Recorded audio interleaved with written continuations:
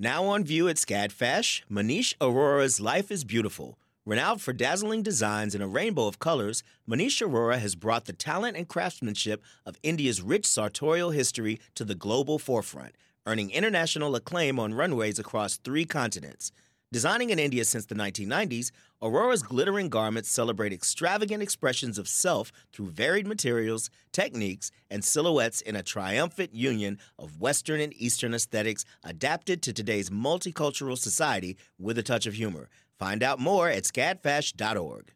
Support for WABE comes from 100 Miles, a nonprofit committed to preserving Georgia's 100-mile coast. Protecting this critical coastal ecosystem takes all of us. Watch the stories of the innovators and future leaders who help keep our coast flowing at OurGeorgiaCoast.org.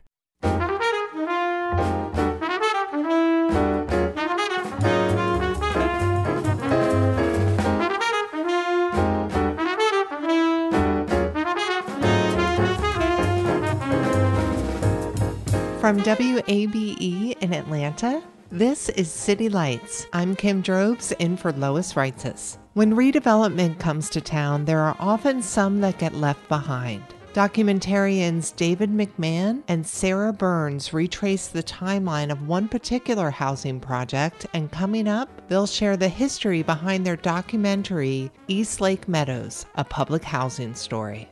And later, we'll learn some American food history as author Anne Byrne discusses her book, American Cake. But first, let's look at some very recent history. Last year, when the pandemic first quarantined many of us, some musicians in Atlanta were left longing for a way to share their music and connect with their community. From this desire, Kimono My House was born, an Atlanta-based virtual venue and social media group that has since hosted hundreds of house concerts and has nurtured almost 8,000 members. Andy Gish is the co-founder of Kimono My House, and she and City Lights producer Summer Evans recently spoke about the history behind the group as well as what comes next for them now that live music is returning to our city. I'm a certified emergency room nurse and was working in the emergency room in March of 2020. I'm also a musician and have been since I was a kid. And so my life revolves around seeing music and rehearsals and playing music. I mean, it's really the most important thing to me. So in March of 2020, when everything grinded to a halt, and I had to cancel 5 shows, the world seemed very small all of a sudden. And for me, I wanted a way to stay connected to that community. So I came up with this idea of why don't we find a way to play for each other online? I know there's this Facebook Live. I hadn't really used it before much. And I called my friend Kim and said, what do you think of this? My idea was for me and 20 of my friends, the people that I've played with, the people that are in my bands, to stay connected. It was very much about what I needed. But what turned out is that that's what everybody needed.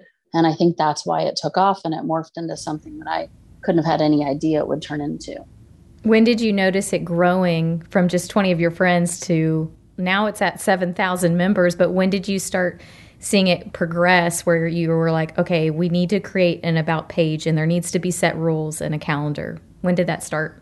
I mean, it started to morph into something much, much larger than us very quickly. Kim and I first talked about the idea on, I think, March 12th, March 13th. We, wrote to a few friends and said, hey, would you play for us? And that day, a few people played. And then the next day, more people played. And then, it exponentially grew. And I would say pretty much within 2 weeks, most musicians that I know in Atlanta that I've seen play and play with were members of Kimono My House. And were saying, hey, when can I play a show, or how do I do this? Kim Ware is the rule person, which is awesome. I'm more of the idea and get people on board. And she's the, okay, well, here are the rules. Because we wanted to keep it organized. We wanted to keep its scope very small. And we didn't want it to be, junked up. So we have some very clear rules. The plan for Kimono My House was for it to be a live venue. It was only for live performances. You couldn't put a video that you'd made up there. You couldn't broadcast to your own personal page and then send that broadcast to Kimono My House. You had to actually go to the venue, just like you would go to the Earl or the Star Bar, and you'd press live and you'd perform from there. And it was just for that community. There are two ways you could do that.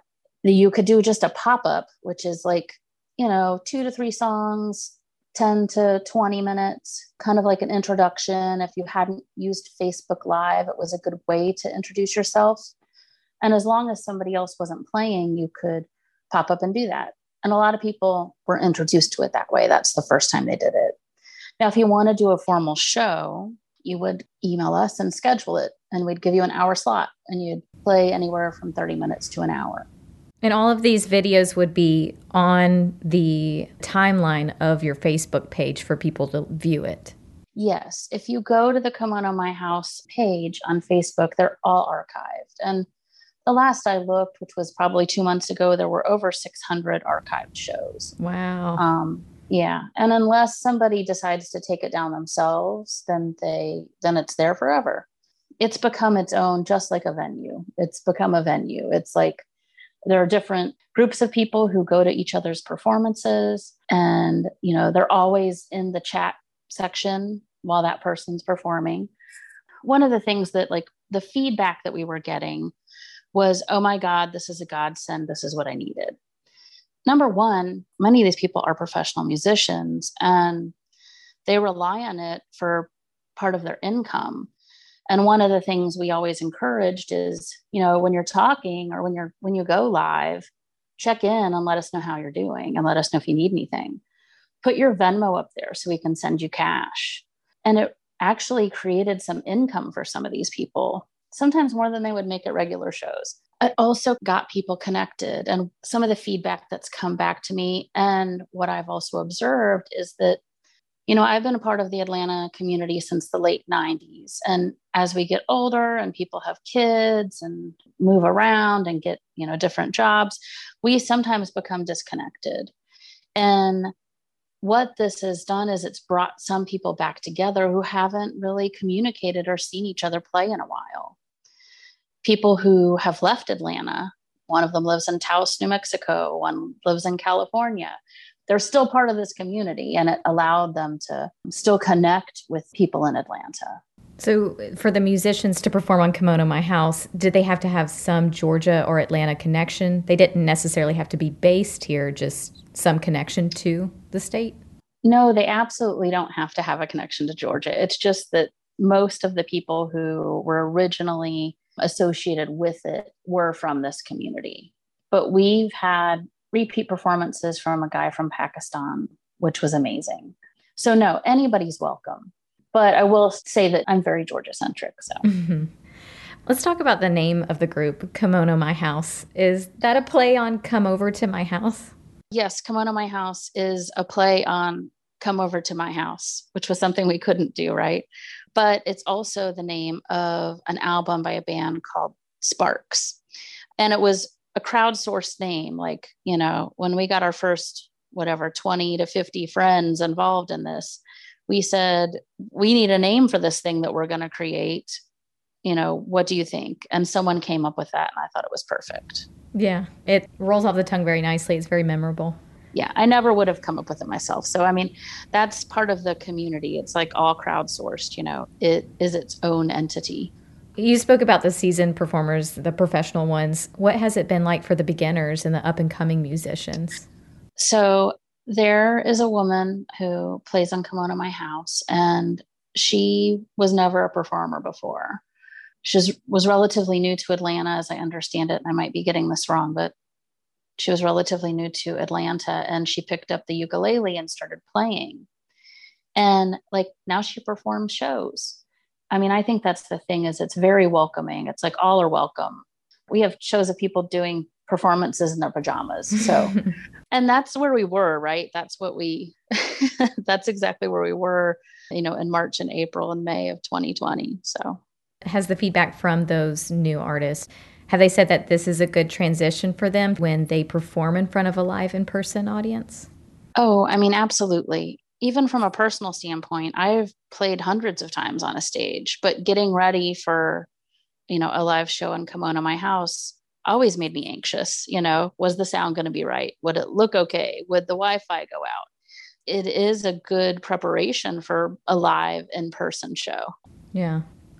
So tell me about the calendar that's available for people to sign up. How does that work, and who schedules those shows each day? Is there a certain cap on every day that can have a certain amount of shows? How does that work?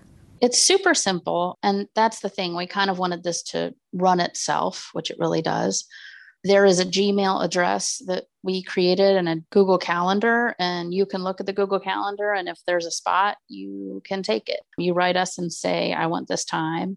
And, as long as someone else hasn't signed up for it, you can have it. So we've done a couple festivals, and we did one in April to benefit local venues and the workers at those venues, the bartenders, the wait staff. And we had 3 days of performances. They were back to back from maybe 11 a.m. to midnight or 1 a.m.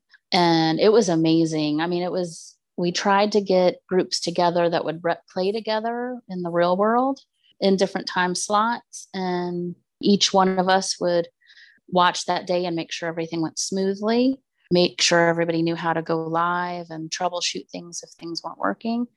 I think we had 40 performances for the first festival, maybe more for the second one. Oh my gosh, that's incredible. Yeah. So it was just one after the other with, say, people weren't playing in the same room. One band, say in East Atlanta, would be playing, and then boom, that would end, and then a new live would start in someone else's house. Exactly. Yep, exactly. While I was scrolling through the Facebook page, I noticed that there were some interactive sessions that are offered. Can you talk about those and how that differs from the regular live shows? Right. So a few different people have taken it upon themselves to create their own show, I guess, within the channel. I guess if you view Kimono My House as a channel, this is their show.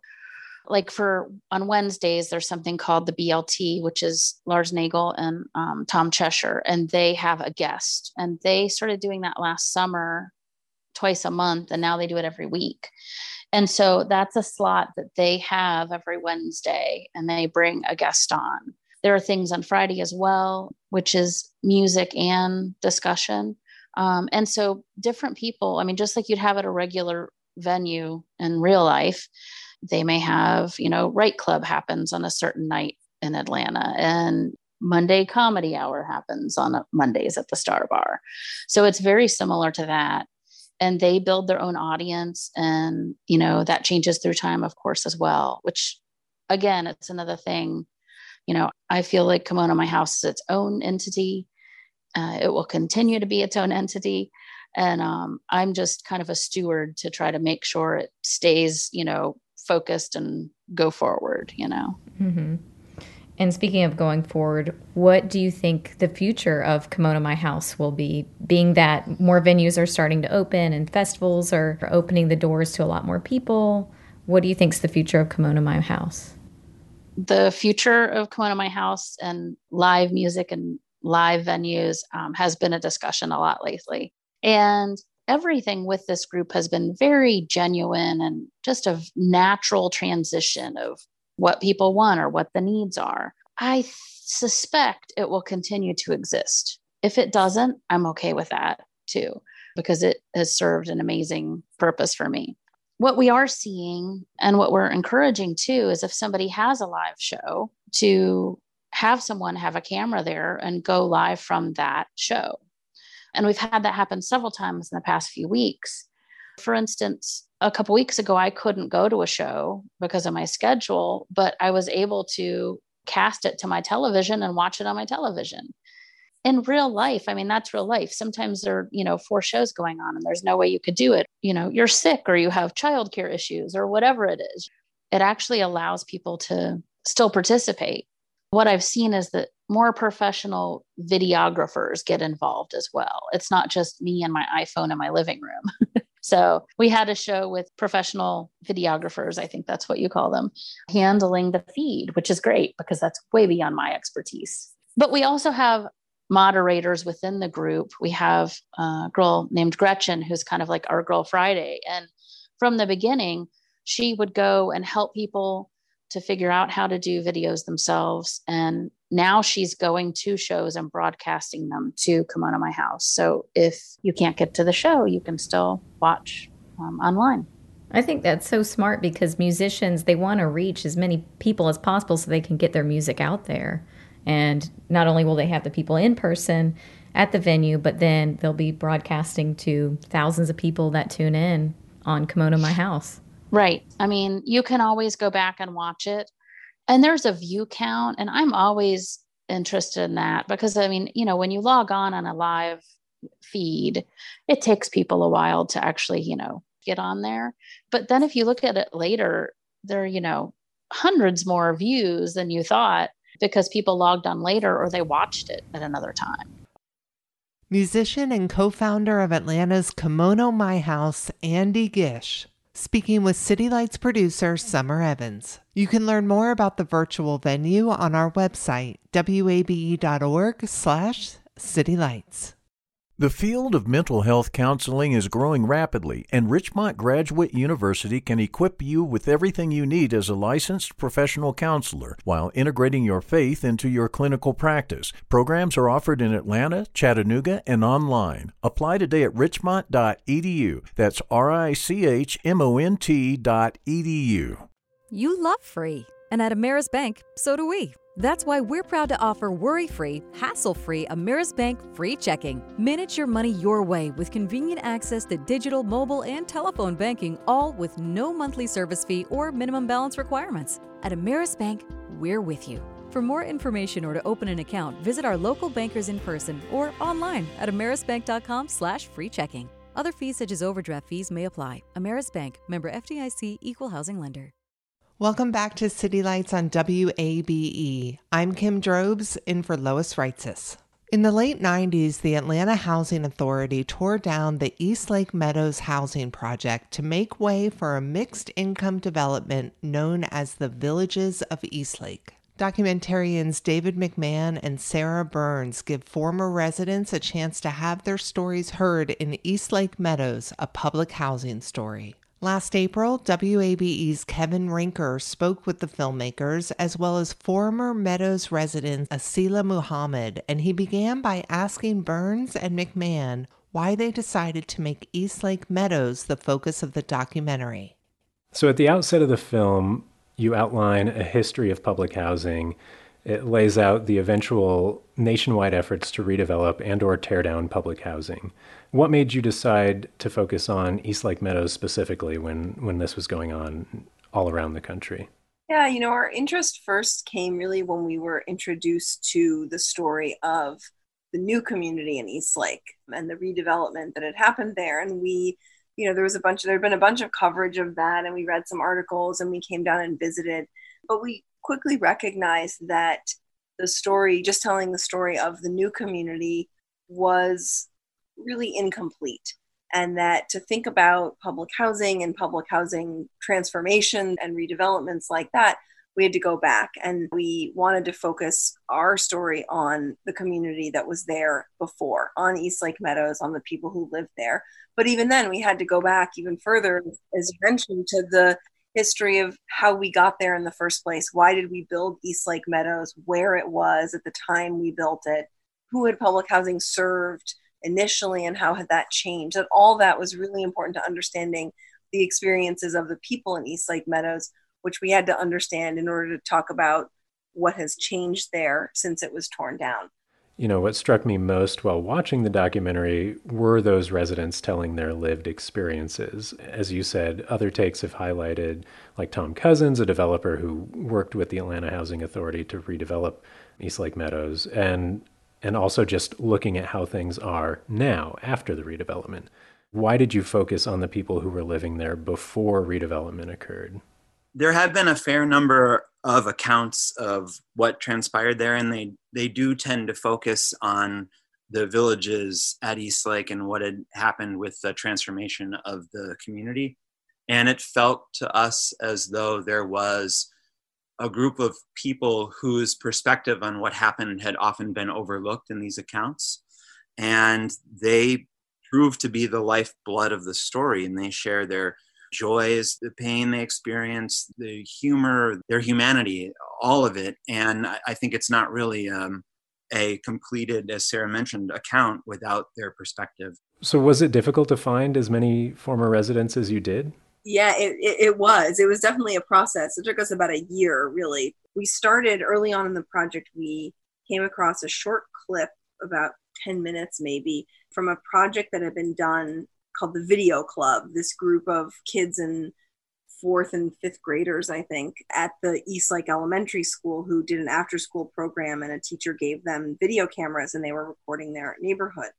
And we came across a small clip from that film, and we tracked down the teacher, and we actually hired a private investigator to help us find phone numbers for the kids, then, now adults, but these kids who had participated in this project. And we found them and we talked to them, and they were great, but it was a long, slow process even to find them. And we needed more people, and we needed different perspectives.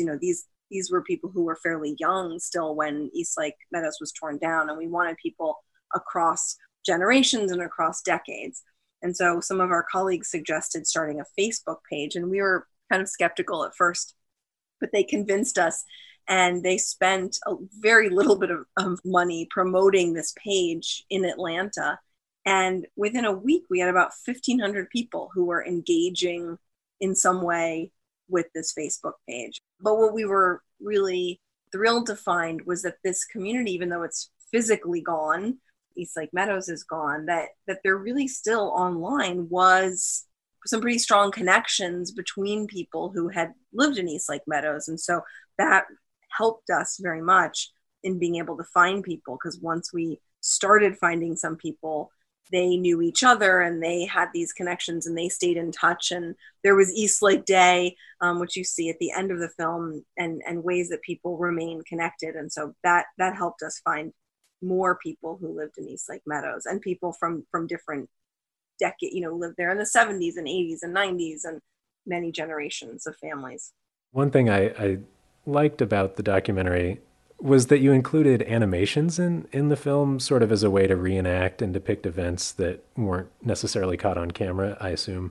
Why did you decide to do that, kind of go the animation route, and who created those animations? Yeah, the animations were done by an artist and illustrator and animator named Molly Schwartz. I think we initially thought about the possibility of using animation for a couple of reasons. One, you've already pointed at that as you can imagine, some of these moments that people were describing in their interviews, we did not have photographs or footage of those moments. Finding something to approximate these moments, we didn't think was going to work very well. There are times when we do that. If we don't have a photo of the exact moment we're talking about, we find something that is as close as possible. But in this case, so many of those stories were people's really intimate memories of things, sometimes tragic, sometimes happy, but we were really in our subjects' heads, in their memories, and we felt like animation might do better justice to those memories than some kind of approximation with a still photograph. You have Willie Harrison talking about what it was like when he became addicted to crack. And sure, we could show the outside of a building in Eastlake and kind of imagine that he might be inside that boarded up apartment, but we felt like the animation could bring us more intimately into those stories. And that was really important to us. And we felt like Molly and her team really got that, really understood it. And it was a great experience to work on that and to figure out how to try to find one look that could be sort of cohesive across the film for all these different stories, but help us tell both these, in some cases, really intense, tragic, difficult stories, and in other cases, really joyful ones. Asila Muhammad is one of the residents you interviewed for the documentary, and I want to turn to her right now. Asila, what was Eastlake Meadows like when you and your family moved there? Well, by the time we moved in the 90s, around the 1990s, some of that more violent part of Eastlake had somewhat, let's say, died down. Some were the police presence was more vigilant over there. But at the same time, you still had your drugs. You still had some shootings that was going on. Can be in the broad daylight. The first day that we moved in, and not long after we had moved in and started getting settled in, the people that we knew that was up under the steps playing craps, one of the people had got killed or had got shot.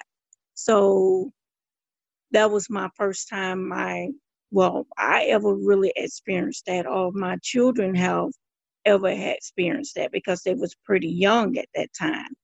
And they really wanted to move back out. They wanted to get the truck. They wanted to put stuff back on the truck and move. But at that moment in time, we really didn't have no other options but to stay put in Eastlake.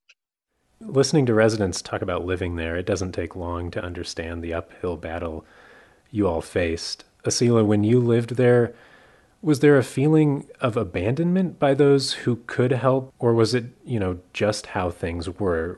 Were people just, this is how it goes, this is a housing project and this is what we expect. We don't expect anything else. A lot of people might have had that mindset. And it's probably a lot of people had that mindset on the outside looking in.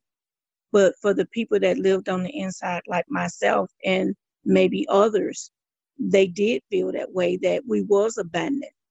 We couldn't get the help when we needed the help. But it took this one courageous person that you might as well say that was the mother of Eastlake that everybody looked up to. And she was the voice of Eastlake, and that was Eva Davis. Maybe a few weeks or maybe a month after I had moved in, I got a chance to meet her because she was walking through the neighborhood. And anytime she heard new residents have moved in, she tried to go and meet them. And just from meeting her that first day, her vibes, her demeanor, her wanting to just say, hey, you need something, if something ain't happening, let me know. I mean, that made you even feel like, well, hey, somebody do care. Eva Davis played a huge role in this film. And I'm curious, Sarah and David, when you set out to make the film, I imagine her name started popping up from many people that you talked to. At what point did you realize that she was just the person, the central point of, fighting for this community? Well, I think her name had already become synonymous with Eastlake Meadows and the villages of Eastlake by the time we got to the story. But everybody we interviewed had something to say about Ms. Davis, whether it was funny or it was that they were grateful or that they had some analysis, some encounter with her. Everyone had something to say. And she really is a remarkable character. She came from a rural area, was looking to find work, arrived in Atlanta in time to cut her teeth marching with the ministers in the civil rights movement there. And I think that's in part where she learned her organizing chops. And so when Eastlake Meadows was open and she moved in very soon after, she was the right person to advocate for the tenants when the different systems that were supposed to support them began to break down. Yeah, despite really awful conditions inside the apartments, like roach infestations, holes in the ceilings and walls, and also outside the apartments on the property or nearby with shootings and drug dealing and garbage just building up, the sense of community many of the residents felt toward one another was palpable throughout the movie. And I think Eva Davis played a huge role in that, or at least that's how the film presents it. Acela, aside from or in addition to Eva Davis, what was it about Eastlake Meadows that brought residents together despite all of the, really tough conditions in and around the project? Well, basically, a lot that brought us together was just knowing that all of us lived in this community and each one of us had something, some type of perspective in common, whether we all couldn't afford to live outside of that community without the assistance of Atlanta Housing, or, some of them had been living there for decades. I mean, from when they first started there. Like I said, when I met Ms. Davis and later on we got together, I joined the resident association. She asked me to be her vice president of the resident association. And I was honored and I won the election. And if it wasn't for her, I probably wouldn't be talking to you really, because I was really that stay to myself, shy type person. You can't tell it now, but I was. When Sarah and David did reach out to me, I was somewhat surprised, but a little reluctant being in the documentary.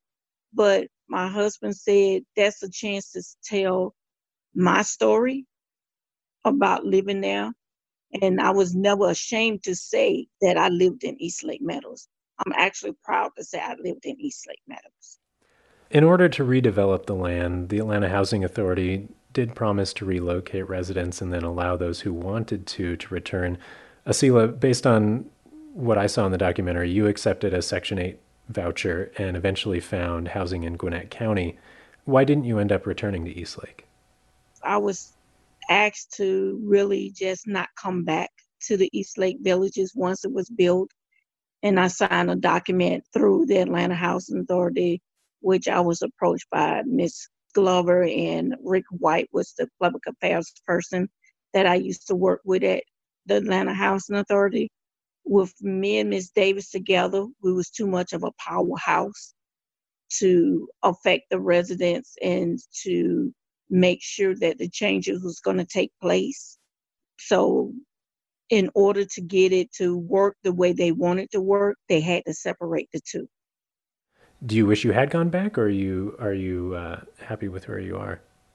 Actually, when I got that Section 8 and moved out to Gwinnett County, really it was another avenue was open for me, another door open.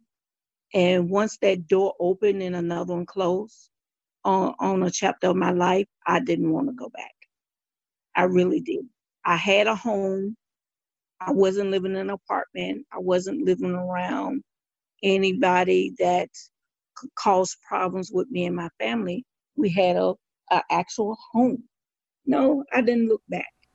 It's clear that things worked out for some residents, like Eva Davis getting to move back into the community as she really wanted to after the redevelopment became the Villages at Eastlake. And in some ways, it sounds like it worked out for you, Asila, getting to move out into Gwinnett County and raise your family in an environment that worked for you. But that certainly wasn't the case for everyone. There were some people who wanted to go back who weren't able to. And that's despite the redevelopment often being lauded as a success. It sounds like it was a lot more complicated than just redevelopment, and voila, we've got a great community now. What are people, and this goes to anyone who wants to answer, what are those who focus on the success of the redevelopment missing? I think you're right, just that it's more complicated than that, and that doing this kind of work to try to, improve a space that has the kind of problems that Eastlake Meadows had is really important, and is a good thing to try to solve some of those problems. But as you observed, it's not as simple as just saying, well, let's make a better place, because you can build a place that is more successful, but that doesn't necessarily mean that the people who need that help, the people who were living there before, are all benefiting from it or benefiting in the same ways. And certainly some people did benefit from this transformation in different ways. For some people, Section 8 was a good thing. For some people, it wasn't as good a thing. And there is that loss of community, I think, that happens when people move out. And as we addressed in the film, Section 8, is certainly not a silver bullet. I think it landlords have been able to discriminate against people who have vouchers. And so you can't live anywhere you want with a voucher.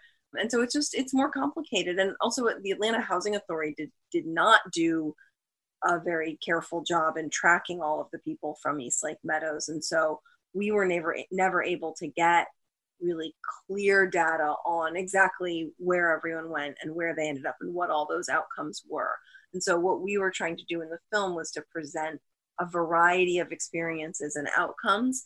And we talked to hundreds of people in order to try to find that kind of array of experiences so that we could at least anecdotally get at the complexity of that. And to add on to that, we had made it clear to the resident association that a lot of people wouldn't be able to move back, because when we was living in Eastlake itself, it was rules, but the rules wasn't forced. And when you got ready to move into a new development of the villages with Eastlake, then there was rules. And these rules was not only from the housing authority perspective, but you had to remember rules came in from the marketplace perspective as well. So those rules in conjunction made it even harder for people, because like now today, everybody just can't move in an apartment wherever they want to move to because of the rules. And if you didn't have rules in place, we would be right back where we starting from all over again. David and Sarah, in your research for this film and just, from the people you talked to who are telling viewers about the history of public housing and just kind of giving the framework for why a place like Eastlake Meadows would have come about and the way it was redeveloped, did you find any cities or specific developments that have done this right, either in the U.S. or around the world, where it looks like everyone or many more people than was the case at Eastlake Meadows were able to find housing and come back if they wanted to, if it was a redevelopment type thing? It's not the focus of the film, but in our conversations with consultants and with people who are advising us and trying to get a sense of this, I have the sense that there are places across the country, in particular in Boston and San Francisco. I've heard of a place in New Mexico where the community and all the stakeholders were able to come together and find a way to have a kind of one-for-one replacement community that included all of the people who wanted to come back, who were living in the housing before it was demolished.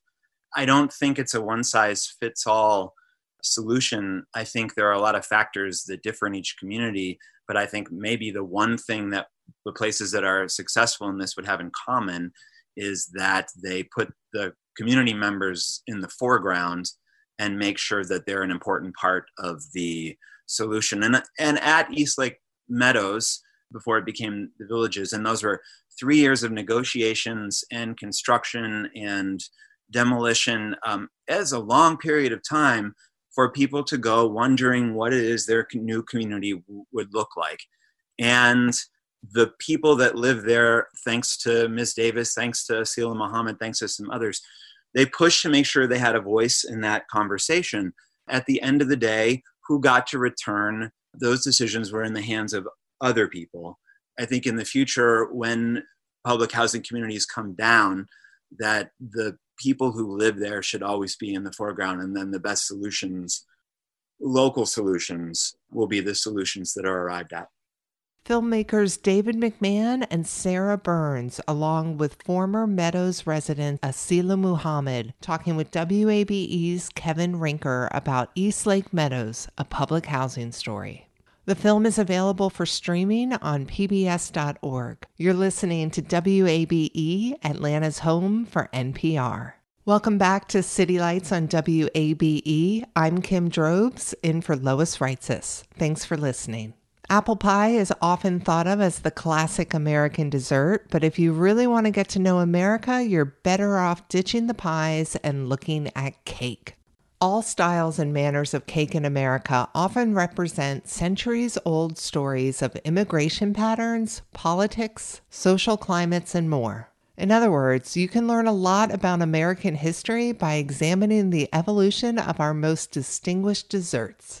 Best-selling author and journalist Ann Byrne spent over 2 years researching the intersection of those subjects for her new book, American Cake, From Colonial Gingerbread to Classic Layer, the stories and recipes behind more than 125 of our best-loved cakes. The author recently joined City Lights executive producer and host, Lois Reitzes, to share the history behind some of our favorite sweets. Cake has always been my passion. I've written about it in other books and through the years in newspaper work. But I could never get the real story behind so many cakes I loved. How did they begin? Who had ever heard of the Lane cake? Where did the red velvet really start? And as a journalist, I was curious and wanted to find out those stories. And so that is why I started this book. And then it became much, much more. It is much more indeed. And that's why it's so engrossing. You write about cake through the centuries of United States history. Would you give us some examples of each era and talk about how cake evolved over time? Well, definitely. I think in the early America, of course, cake came from the settlers, people who came here. They brought traditions with them and they brought recipes from their homeland. But what was interesting about that early period is that they then had to encounter native ingredients and local things. And then, of course, politics. And could they use the British treacle or would they rather use molasses instead? And molasses became a very revolutionary ingredient in early America on many different levels. And so American cake began evolving very quickly. And then leavening, early cakes were leavened with yeast, which was from the beer making process. And as that progressed, new chemical leaveners started. Hardwood was cleared in upstate New York. Ash was there. Potash became pearl ash. It became one of the first chemical leaveners, which then became baking powder. And so all of a sudden, our American cakes evolved. And the westward movement, of the pioneers and settlers that left the East and went west, how they couldn't carry their hens with them to lay eggs. So they created cakes, which I call cowboy cakes, baked in cast iron along the trails. And that sort of frontierism, that frontier style of baking, the use of, even today, the use of evaporated milk is still used in pockets of our country where refrigeration was not. Well, Oklahoma, Hawaii, different parts. So I think through the years, and then of course you add in the turn of the century industrial age, and then the war years and depression and the rationing of ingredients really affected the way we bake post-war America and then today. It's been a journey. It really is fascinating to read about how you document the cake through these various phases in our American historic life and social factors, behavioral factors, politics, science. Speaking of science, there seems to be an ongoing culinary argument about cooking being when one is cooking, one can perhaps be more creative or improvisatory. Right. But baking is scientific. One must not deviate. Where do you weigh in on that? Oh, I think baking, you need the science of baking, but you also need the creativity of cooking. You have to be able to sort of adjust and adapt as you go along, because that's what makes things interesting. And in early America, they had to adjust and adapt. You had to use what you had. You had to use the wheat that was grown in your area. You had to use sugar. If you couldn't afford sugar, you baked with maple syrup or local honey. So I think you have to be, the best bakers are creative bakers, but you also have a respect for science, because it is what makes cake work. Yeah, you have to kind of get excited about that process. And indeed, with the chemical components, the baking powder. Yeah, definitely. That sort of. When we get into the 19th century, immigrants play an increasingly important role. How did immigrants add to the mix, so to speak? Oh, gosh. We would really be nowhere in cake baking in this country without the creativity and the input from immigrants. Early on, the German immigrants really brought us a love of baking cakes, and they also brought us a knowledge of putting ingredients up in the summertime, such as blackberry jam from local blackberries, and then they would save that jam and turn it into a Christmas cake, a blackberry jam cake. And that cake started in Ohio and came down through Kentucky, Tennessee, and then over into the Carolinas. Just the Germans gave so much. And then also Eastern Europeans, as they came in, their love of cheesecake. And then with the invention of cream cheese, or actually the commercialization of cream cheese in the New York City area, contests were held. The love of cheesecake, the religious aspect of cream cheese and cheesecake in the Jewish community was profound. And you write about a Quaker cheesecake. Definitely. Well, the first cheesecakes in America were Quaker because the Quakers were dairy farmers.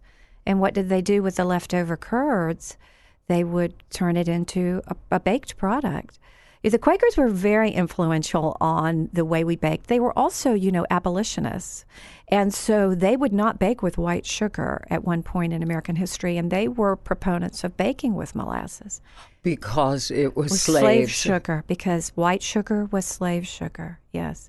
And there are so many the fascinating part of this book was understanding all of the cultural influences that went on without us even knowing this. It's been a beautiful rediscovery of the history. Your research is so extensive. I wondered how long did it take you to complete this book? Yeah, it was about a little over 2 years of research. Started with old newspapers. I am a newspaper person. And I believe that newspapers captured the day's events better than cookbooks. Cookbooks are usually about 5 years later. But if you really want to know what happened in that day of history. So I tell people, when they're interested in this kind of thing, go back and get a newspaper subscription. Look back in old papers and sort of type random things in the search box. You'd be surprised what you may find. Would you tell us a little bit more about the role of social class and resources surrounding cake? Yeah, definitely. Beginning in the 18th century. Absolutely. You could either afford the ingredients to make a pound cake, which was an early American cake, or you could not. There were those there were the haves and have-nots. And I think I went into this project with my eyes wide open because I didn't want to assume that everyone could afford to make a cake, because you couldn't. And so it wasn't until we were commercializing sugar production in the United States that it became widely available to most people. Sugar was the premium ingredient in the beginning. And so and it was a necessary component of those early cakes. Sure. So it was definitely a have or have not. I think throughout history, there were always ways for people to one-up themselves in the company of others. Even when the wedding cake, was popular, it became white after Queen Victoria's wedding. To be able to make a white cake, you had to have bleached flour, white sugar. Think about it. Irony, too. All the irony of it. Exactly. So interesting. And then even more irony, think about today, where you are going to a restaurant. The restaurant has hired a pastry chef. The pastry chef is using the best ingredients possible. You're using a very unbleached flour, possibly locally grown, a raw sugar. The cake is not white. It's anything but white. It's hefty. It has more texture, more substance, more flavor. Get me a fork right now. I wanted a chocolate wedding cake, and I remember my mother and also the chef saying, "You can't be serious. It won't look bridal. It won't be wedding-like." And I said, "But it will be delicious." And so we had it. Oh, you won out. Good for you. Well, and my husband's mother was from southern Germany originally, okay. So with a nod to her, we wanted a Black Forest cake. Wonderful. So, yeah, we got all of the above. And now, wedding cakes aren't white. No, and they're hard, and now they're not frosted around the outside. They're called bare or naked cakes. And yeah, I know. There's a lot of variation. One of the illustrations and recipes for this 1963 cake you have on the cover is so scrumptious, and it made me think about the ratio of frosting to cake. Mm-hmm. And you write about frosting and sort of the ebb and flow of its popularity. Mm-hmm. And I think this is one of the things that is less satisfying about cupcakes, because you don't have the frosting between the layers. That's interesting. Because you don't have layers. Yeah. And frosting really performs an important task in the layered cake because it keeps the layers moist. It adds, if you think about it, visually, it adds that color separation. It's lovely. You can have that play on flavors. It adds so much. You're right. It is just the cake and the frosting on top. And if you look at, if you really want to look at cake culturally, then look at how much frosting is on a cake of a particular period, and that will pretty much tell you the availability of sugar. In cakes out of the 1930s, simple meringue. Simple meringue, run back under the broiler, very quick. Cakes today, very little frosting. Why? I don't know. I think it's just. This. I think it's a shift away from the late 90s, 2000s cupcake phrase. I really do. I think it's the overfrosting of the cupcake, and people moving away from that and wanting a more savory taste. Oh, cakes are moving the more vegetable flavors. Yes, and you do note that that lavender, basil, adding these all things. The old world. It's very much like the mixology that's going on in cocktail. Is the same thing happening in the baking world. They're very similar. They overlap, and it is understanding and going back and understanding the story behind it, recreating those old ingredients and bringing them back in a new way. In the introduction to American Cake, you quote the historian Daniel Boorstin as saying, what made Americans who they were was not what they sought, but what they accomplished. We've talked about immigrant contributions. You mentioned the Germans and Eastern Europeans. Certainly French cuisine had its impact, probably beginning mid-20th century. Well, definitely mid-20th century, but before that, the French were very important in Charleston, and they were probably the ones who brought us the love of the caramel flavor. The French also in New Orleans, they were the ones making the first pralines, candying pecans. I think the jury's still out on the use of dairy in pralines, and did that come from the Spanish? That was a sort of commingling down there. But you're right. The 1960s in America was very, very important period, where the early 60s with Julia Childs mastering the art of French cooking, the Kennedys in the White House with the French chef. Dion Lucas before that in the late 50s brought us the chocolate roulade, which was our first taste of a flourless chocolate cake. So think about what they did at that period of time, when we were a country awash in bake-offs and station wagons and 9x13 pans. So what makes a cake American, and what did America bring to cake? The truly most American cake is the chiffon cake. That was an invention of Harry Baker, who went to Hollywood to bake for the movie stars. And that was unique because he used vegetable oil in a cake with beaten egg whites. That is probably the one cake that was invented on our soil. Author Ann Byrne talking with City Lights executive producer and host Lois Reitzes. Byrne's book, American Cake, is available now wherever fine books are sold. You've been listening to City Lights, WABE's daily exploration of arts and culture. You can catch an encore broadcast tonight at 9. Monday at 11 a.m., author Kasim Gaines on his book, Footnotes, the Black artist who rewrote the rules of the Great White Way. City Lights executive producer and host is Lois Reitzes. Our producer is Summer Evans, and Shelley Canavy is our engineer. I'm senior producer Kim Drobes. Follow us on Facebook at WABE City Lights, and follow Lois on Twitter at Lois Reitzes. Thank you for listening to member-supported WABE, Atlanta's choice for NPR.